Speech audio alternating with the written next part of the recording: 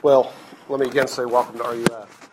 We are, every week, opening the Bible because we believe it's God's Word and that He speaks to us through it. He does good to us through it. It helps us to know Him and to enjoy Him. And this semester we are working our way through the Gospel of Mark. And tonight I invite you to consider Mark chapter 1, verses 1 through 11, as we consider this semester the life and teachings of Jesus. And if you are paying attention to the culture around us and even your classroom, you know that there are lots of things being said, many things being written, which call into question the story of Jesus. Whether it's Christopher Hitchens' God is Not Great, or the book The God Delusion, or if it's just the philosophy major at a fraternity party, standing with one drink in hand, his arm over the mantelpiece, leaning back and telling you eloquently that we really can't know anything at all about anything. And you know what you say to him, don't you? You smile, you look him in the eye, and you say, your zipper's down. Because what's he going to do? He's going to check it. Why is he going to check it? He'd be embarrassed if it was down, and he believed you when you said it was down, because he actually thinks it's possible to know something. It's impossible to live as though you can't know anything at all. But the question is, can we know anything about Jesus? And can we know anything that's really reliable and true from the Bible? And it's a question that you may be asking. It's a question that your friends may be asking, and we want to ponder that question tonight. Not only is it reliable, but is it relevant? If it's believable, how does it do us any good, this gospel about Jesus? And so look with me at Mark chapter 1, verses 1 through 11. This is God's word. The beginning of the gospel of Jesus Christ, the Son of God. As it is written in Isaiah the prophet, behold, I send my messenger before your face, who will prepare your way. The voice of one crying in the wilderness, prepare the way of the Lord. Make his paths straight. John appeared, baptizing in the wilderness and proclaiming a baptism of repentance for the forgiveness of sins. And all the country of Judea and all Jerusalem were going out to him and were being baptized by him in the river Jordan, confessing their sins. Now, John was clothed with camel's hair and wore a leather belt around his waist and ate locusts and wild honey. And he preached, saying, after me comes he who is mightier than I, the strap of whose sandals I am not worthy to stoop down and untie. I have baptized you with water, but he will baptize you with the Holy Spirit. And in those days, Jesus came from Nazareth of Galilee and was baptized by John in the Jordan. And when he came up out of the water, immediately he saw the heavens opening and the Spirit descending on him like a dove. And a voice came from heaven, you are my beloved Son. With you I am well pleased. Amen. This is God's word. Let's look to him in prayer. Our Father in heaven, we pray that you would stir our hearts, that you would inform our minds, that you would grab hold of our affections, that you would even, by your grace, change our lives. By the help of your Holy Spirit, we pray. Be gracious to us for Jesus' sake. Amen. Well, I want you to consider tonight the believability and the beauty of the gospel. Why can we trust the Bible when it talks about Jesus, and how is it going to help us? And when I say it, what do I mean? And that's where we have to begin with the what. What is the it? How can it help us? What I mean by it is the gospel itself. Mark says this is the beginning of the gospel. Now, what does gospel mean? Gospel means an announcement that brings joy or good news. It's a term used back in their day to describe somebody who might come from a far country out of a battle to declare to a people the victory has been won. You have been freed from slavery by the victory in the battle over there. It's an announcement that would have brought joy or peace or freedom. And this is that kind of story about Jesus, Christ, the Messiah, the Son of God. It's a story of good news. And I'll say it again this week because I said it last week, and it's vital that you see this. If Christianity for you is chiefly about you, you'll be miserable or arrogant. You'll be miserable if you know yourself well enough, because there are just days as you try to follow Jesus where you just stink, where life is awful, and where you, in trying to follow Jesus, couldn't care less, it seems. And it will drive you to despair. And there'll be nothing joyful about Christianity if you're just turned in on yourself, thinking about how you're doing. But if you're having a good day, or a good week, or a good month, or a good year, by comparison to others, by comparison to your past, and you get wrapped up in how well you think you're doing, fixed on you, you'll be filled with pride, self-righteous arrogance. You almost can't help it.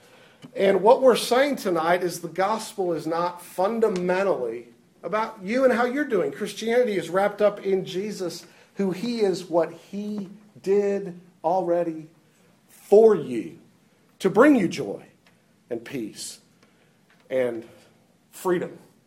And so it's important that you see that. And Mark begins here with the gospel of Jesus Christ, the Son of God, because this book is going to be all about the unfolding of who he is and what he did for you. Now, the question before us, the chief question before us is it reliable? Can you trust this idea that God became man to bring lost mankind back to God? That's who Jesus is. He's the Son of God and Savior, who came out of heaven, was born into this world, raised up to a man, was crucified, died, rose from the dead, went back into heaven, and he is God and man together in one person to restore you to God. Is that believable?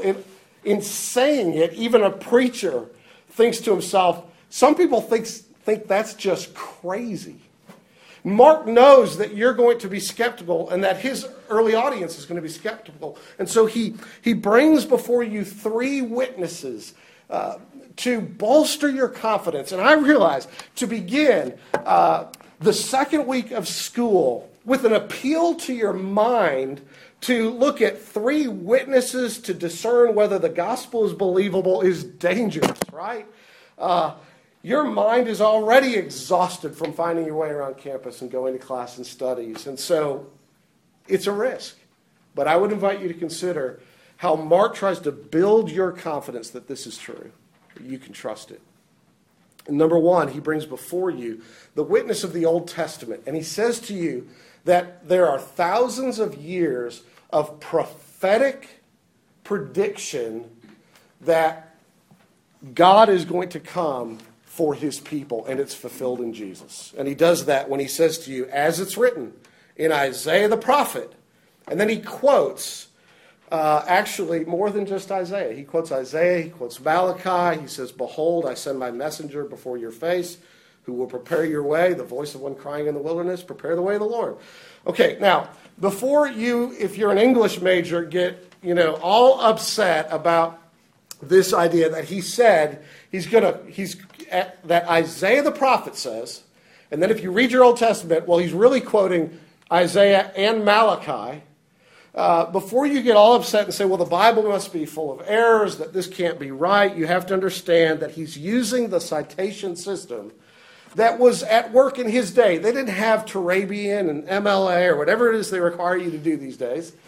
If you were quoting Old Testament prophets, you picked the major guy, and then you just quoted him, and threw in all the rest too. It's chronological snobbery to assume that Mark is in error here, and therefore it's okay to reject what he says, because you have a different kind of modern citation system. Okay, so he quotes Isaiah, he quotes Malachi, he puts it all together, and the point is this. These prophets predicted the coming of the Lord. Prepare the way of the Lord. And Mark is saying to you, this has been fulfilled in the life of Jesus. For the prophecy from Isaiah, 700 plus years before Jesus. The prophecy of Malachi, 400 some years before Jesus. And now it's fulfilled. Prophecy, in other words, I want to say this to you, is an extraordinary witness to the truthfulness of Christianity. There are over 60 major Old Testament prophecies in the Old Testament written more than 400 and sometimes thousands of years before Jesus ever arrived on the scene, with hundreds of various kinds of implications that are as clear as day. Things like the Messiah who's going to come for Israel will be of the nation of Abraham, the tribe of Judah, the family of David. He'll be born of a virgin in a small town called Bethlehem. He'll die by torture, publicly scandalized and stripped. He'll be beaten. He'll be abandoned by his closest friends. He'll have an intimate associate betray him and sell him for some silver coins. Okay, there are all these predictions about this man who's coming. And they are fulfilled in Jesus in the New Testament. What are the odds of that? What are the odds of that? Some of you have heard me say this before. I'm going to tell you again. The American Scientific Affiliation says they calculated what's the possibility that any man could have lived down to the present time and fulfilled 8 prophecies. It's 1 in 10 to the 17th power, which is like, if you can't figure that math out, who can? It's like taking that many silver dollars. Oh, now we have to do the math. 10 to the 17th power. It's 10 with 17 zeros after it. I don't know how many that is, but it's like filling basically the state of Texas 2 feet deep with silver coins, painting one red, stirring them all up, blindfolding a man, sending him out and saying to him, go pick one. Pick one. And if you get it right, that's the odds of the same odds they calculate as 8 prophecies coming true in the life of one man, apart from the miraculous providential intervention of God. Here's a reason to believe, Mark is saying to you. Not just because Jesus does something for you, but because it is in fact true. And I realize to say that sounds arrogant to our culture. It would be arrogant if it was just coming from me, who am I? And I was trying to manipulate you into believing what I believe just because I believe it. But if it's Jesus who said, I am the way and the truth and the life, and Jesus did, and Jesus is God, then it's not arrogant to affirm his deity and humanity. It's actually an act of humility to come under him and believe what he believes about himself, because he's right.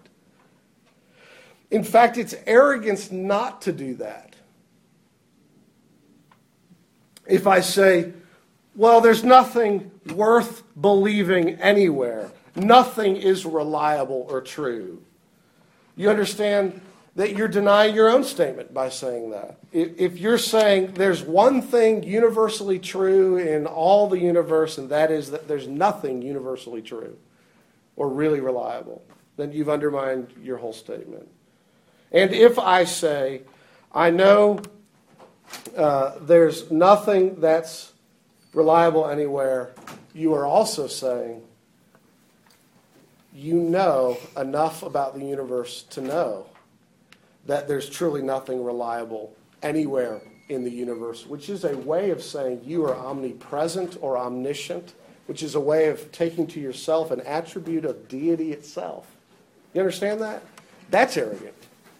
But it's not arrogant to come under Jesus, and because Jesus believes it about himself and he's God, to embrace it too. So Mark says to you, look, this is believable. He fulfills prophecy. And what does the prophecy say about this one who's coming? It actually talks about 2 who are coming. One who's going to be in the wilderness preparing the coming of the Lord, like a herald, okay, who goes before a king, like a trumpeter who says, y'all get ready, The king's on his way. One's coming. That's going to be John the Baptist. We'll see that in a second. And then the one who he announces is, notice the language, the Lord. And this is an Old Testament prophecy that clearly refers to the God of Israel. And he's saying the God of Israel is coming to his people, and that's Jesus. And so you can believe this, friends, is my point. You can trust the good news that God became man to bring lost mankind back to God. Now, you will say to me, I'm not really persuaded by one witness. It's an old book. And anybody can manipulate prophecy to make it fit their expectations. Well, not really, I don't think. But still, if that's your view, give me some more evidence, you would say to me. And I'll say, okay, well, Mark does. Look what Mark says about John. Okay? In verses 4 through 8. John the Baptist, or baptizer, he's not a Baptist, but he baptized people. Okay? His testimony is his second reason you and I can believe this. Notice some features about this guy named John. He's what? An answer to the prophecy of somebody coming in the wilderness. That's why, to start a book about Jesus, he goes on at length to talk about this guy who eats locusts and wild honey and wears shirts made of camel hair. Why is he doing any of that? Because you eat wild honey and locusts if you live in the wilderness, and you wear camel's hair if you're scraping clothing together by pulling the hair off bushes that camels have walked past. And he says, this is John. He was in the wilderness. And John, he says, ate locusts. I know that's disgusting, but I eat chicken livers, and he probably thinks that's disgusting, as many of you do. The question is John, what does John have to say about Jesus? And John is believable to Mark's audience. John is the greatest prophet of the final prophet of the Old Testament. That the people flocked to hear him because they believed him. And then what does he say about Jesus? Know what he says? He contrasts himself with Jesus, and he says, you know what I am compared to him?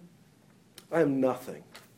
I am not fit, he says, to stoop down and untie his sandal. Now, you understand that in the culture of rabbis and disciples, teachers, there were certain things a disciple didn't do for their instructor. You might travel with them. You would certainly learn from them. But you never were required to wash the foot of the teacher. That was reserved for the slave of the household when you showed up somewhere. And it was reserved for the lowest slave of the household, the youngest or the newest. It's the dirtiest job in a culture where there's just filth caked on the feet. And John says, you know what I am? I'm a person who's not even worthy to do the least part of that function of the lowest slave. Untie the sandal, let alone wash the foot. You see what John is saying about Jesus? He's saying Jesus isn't just a great man. He's not just wiser and stronger, more popular or influential than me. He's not just charismatic and religious. No, he's not just an exceptional teacher or miracle worker. He's a different kind of being. He's God. God become man. I shouldn't even begin to bow before him. I'm not worthy of that.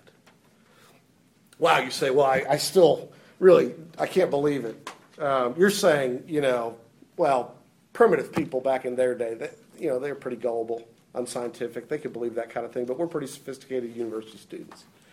And Tim Keller has a wonderful response to that I think is just really helpful, and that's to recognize this, that all the original worshipers of Jesus Christ were Jews, including John the Baptist and Mark. And they had far more intellectual and cultural barriers to believe that God could become human than you have barriers to that belief. Far more. They wouldn't even speak or write the name Yahweh, Lord.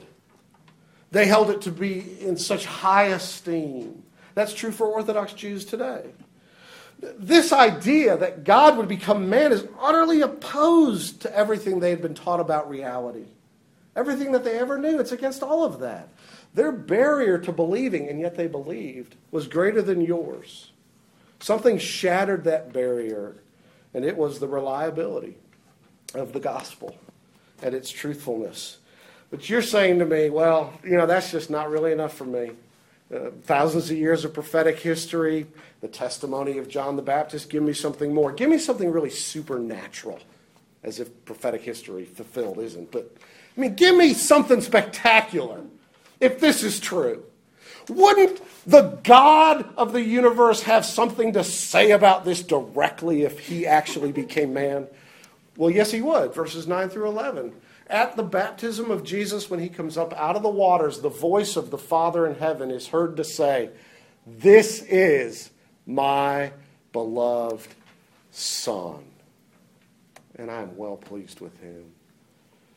Do you see this, friends? This is trustworthy.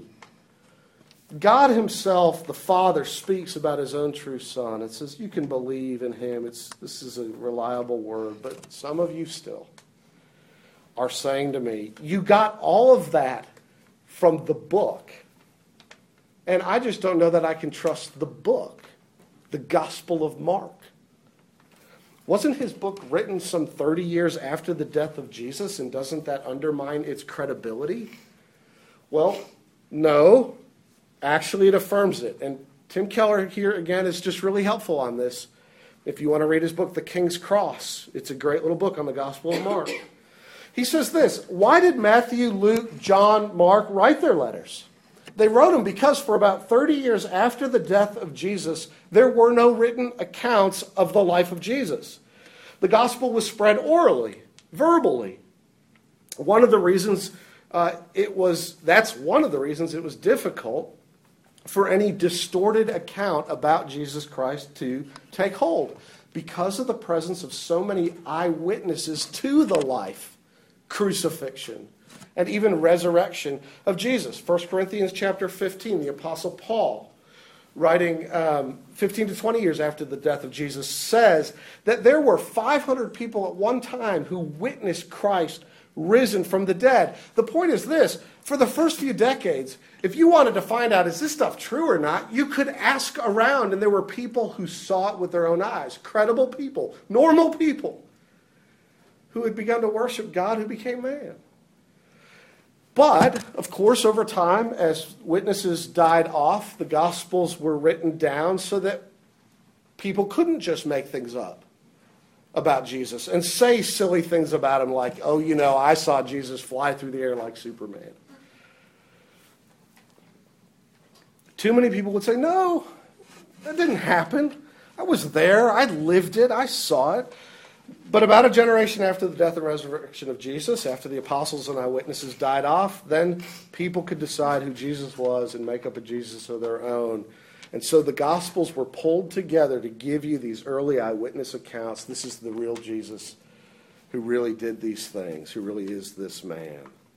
And friends, if you want a Jesus who can do anything for you, help you in any way, spiritually change you, you've got to have the real Jesus, not the Jesus of your imagination. Not the Jesus that you just want Jesus to be like. Because if you get him, you're really getting yourself. He's just a reflection of your own heart's desires. You need the real Jesus who can really do something for you. And so this book was given to you so that you could trust it. And so Mark says, friends, believe this. History, prophecy, eyewitness testimony. God himself speaks. Now, some of you are saying, I believe this, and you didn't need to over-persuade me, Ted. But could you tell me how this is any good? How is this helpful, really? How is it relevant that God became man to bring lost mankind back to God? And I want to just highlight 3 ways this is helpful as we close. Number 1, it gives you confidence in God's mercy to know that this happened. Why did Jesus come? Because you and I naturally don't have confidence in God's mercy, apart from what we know about what Jesus is and did. In the born supremacy, you remember this? I know, strange juxtapositions there. David Bourne? Thank you. It's the gray hair friends. Jason Bourne is pouring out his heart. You remember this scene? He's sitting on the edge of that bed or a chair, and he's reflecting on all the people he's murdered and the life that he's lived that he doesn't even really remember, but it's all in a dream, and he's figured some of it out, and he's just caught up with guilt. And he's pouring out his heart to, is it Marie or some lover, and he says to her, I've apologized, but nothing makes it better. You remember that? You catch what's in his heart? You know, being sorry because you've murdered somebody's spouse. Being sorry because you've hurt people God created to be loved by you. You know, it doesn't take away your sin. And simply admitting you've done wrong doesn't make it right between you and people you have offended. But to know that the injury you have caused has been made right, that the punishment evil deserves has been meted out, that justice has been satisfied and asks no more, does relieve the conscience of the lingering doubt that God is a God of mercy to you. There's an amazing relief when you know that He lifts away all the vile filth of your life and He lays it on His own Son and kills Him because it's what it deserves.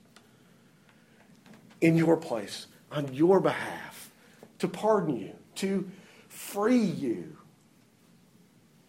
to give you peace with Him. That God became man to bring you back to God through what He did for you. That builds confidence in God's welcome of you, God's love, acceptance of you. That's the first reason why this is so important. The second reason, how does this help you? It's a resource in suffering. And these last 2 points, again, I get from Tim Keller. It's a resource in suffering because, as you've undoubtedly experienced, when you've really been hurting, some emotional wound, some physical illness, it doesn't help much to sit down with somebody and tell them your story and pour out your heart and have them just say kind of matter-of-factly to you, well, you know, do this and do that and just believe this and just believe that. You know, it'll all be better. Very little comfort in that. But if you sit down with somebody who, when you get done telling them your hurt, says to you, I've been hurt like that too.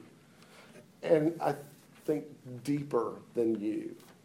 I've experienced that pain like and more powerfully than you. Let me tell you about that and how I come through it. And let me tell you that I understand and I will walk with you through yours.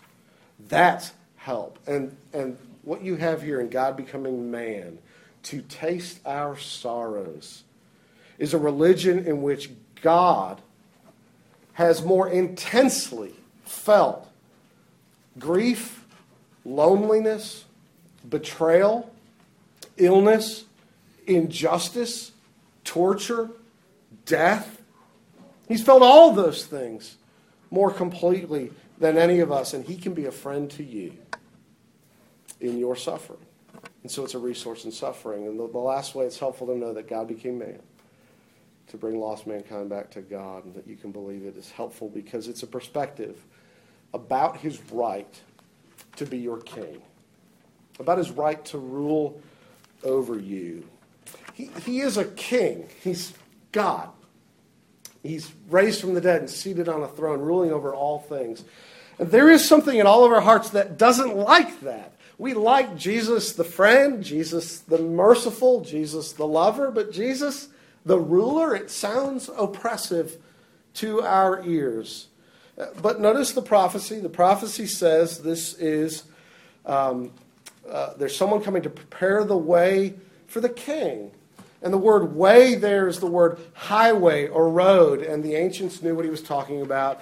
When a king was going to come and visit you, they sent messengers ahead so that you would get ready for his arrival. Spruce things up, put mulch on the flower beds.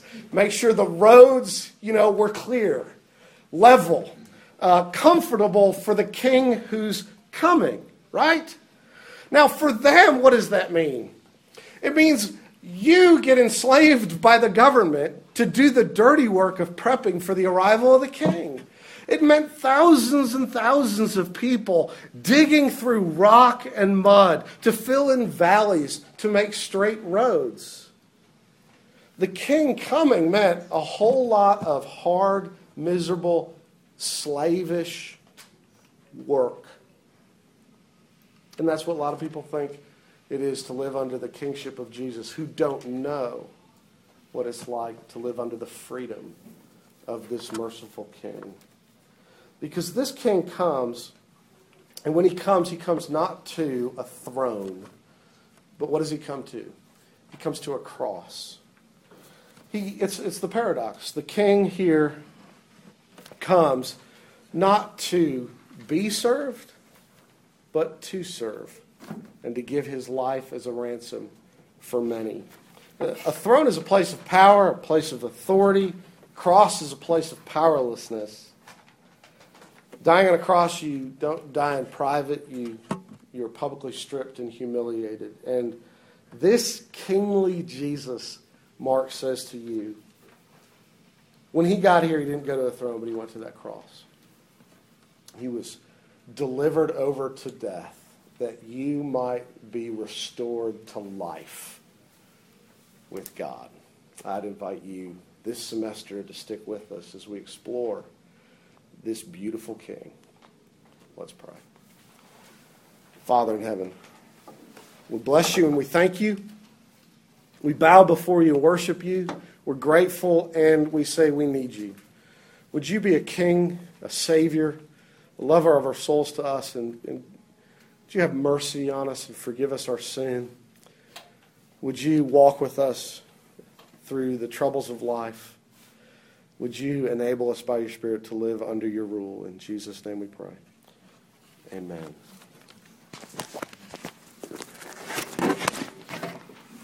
Let's stand together. This is our hymn of response, and we're going to respond again, reminding you that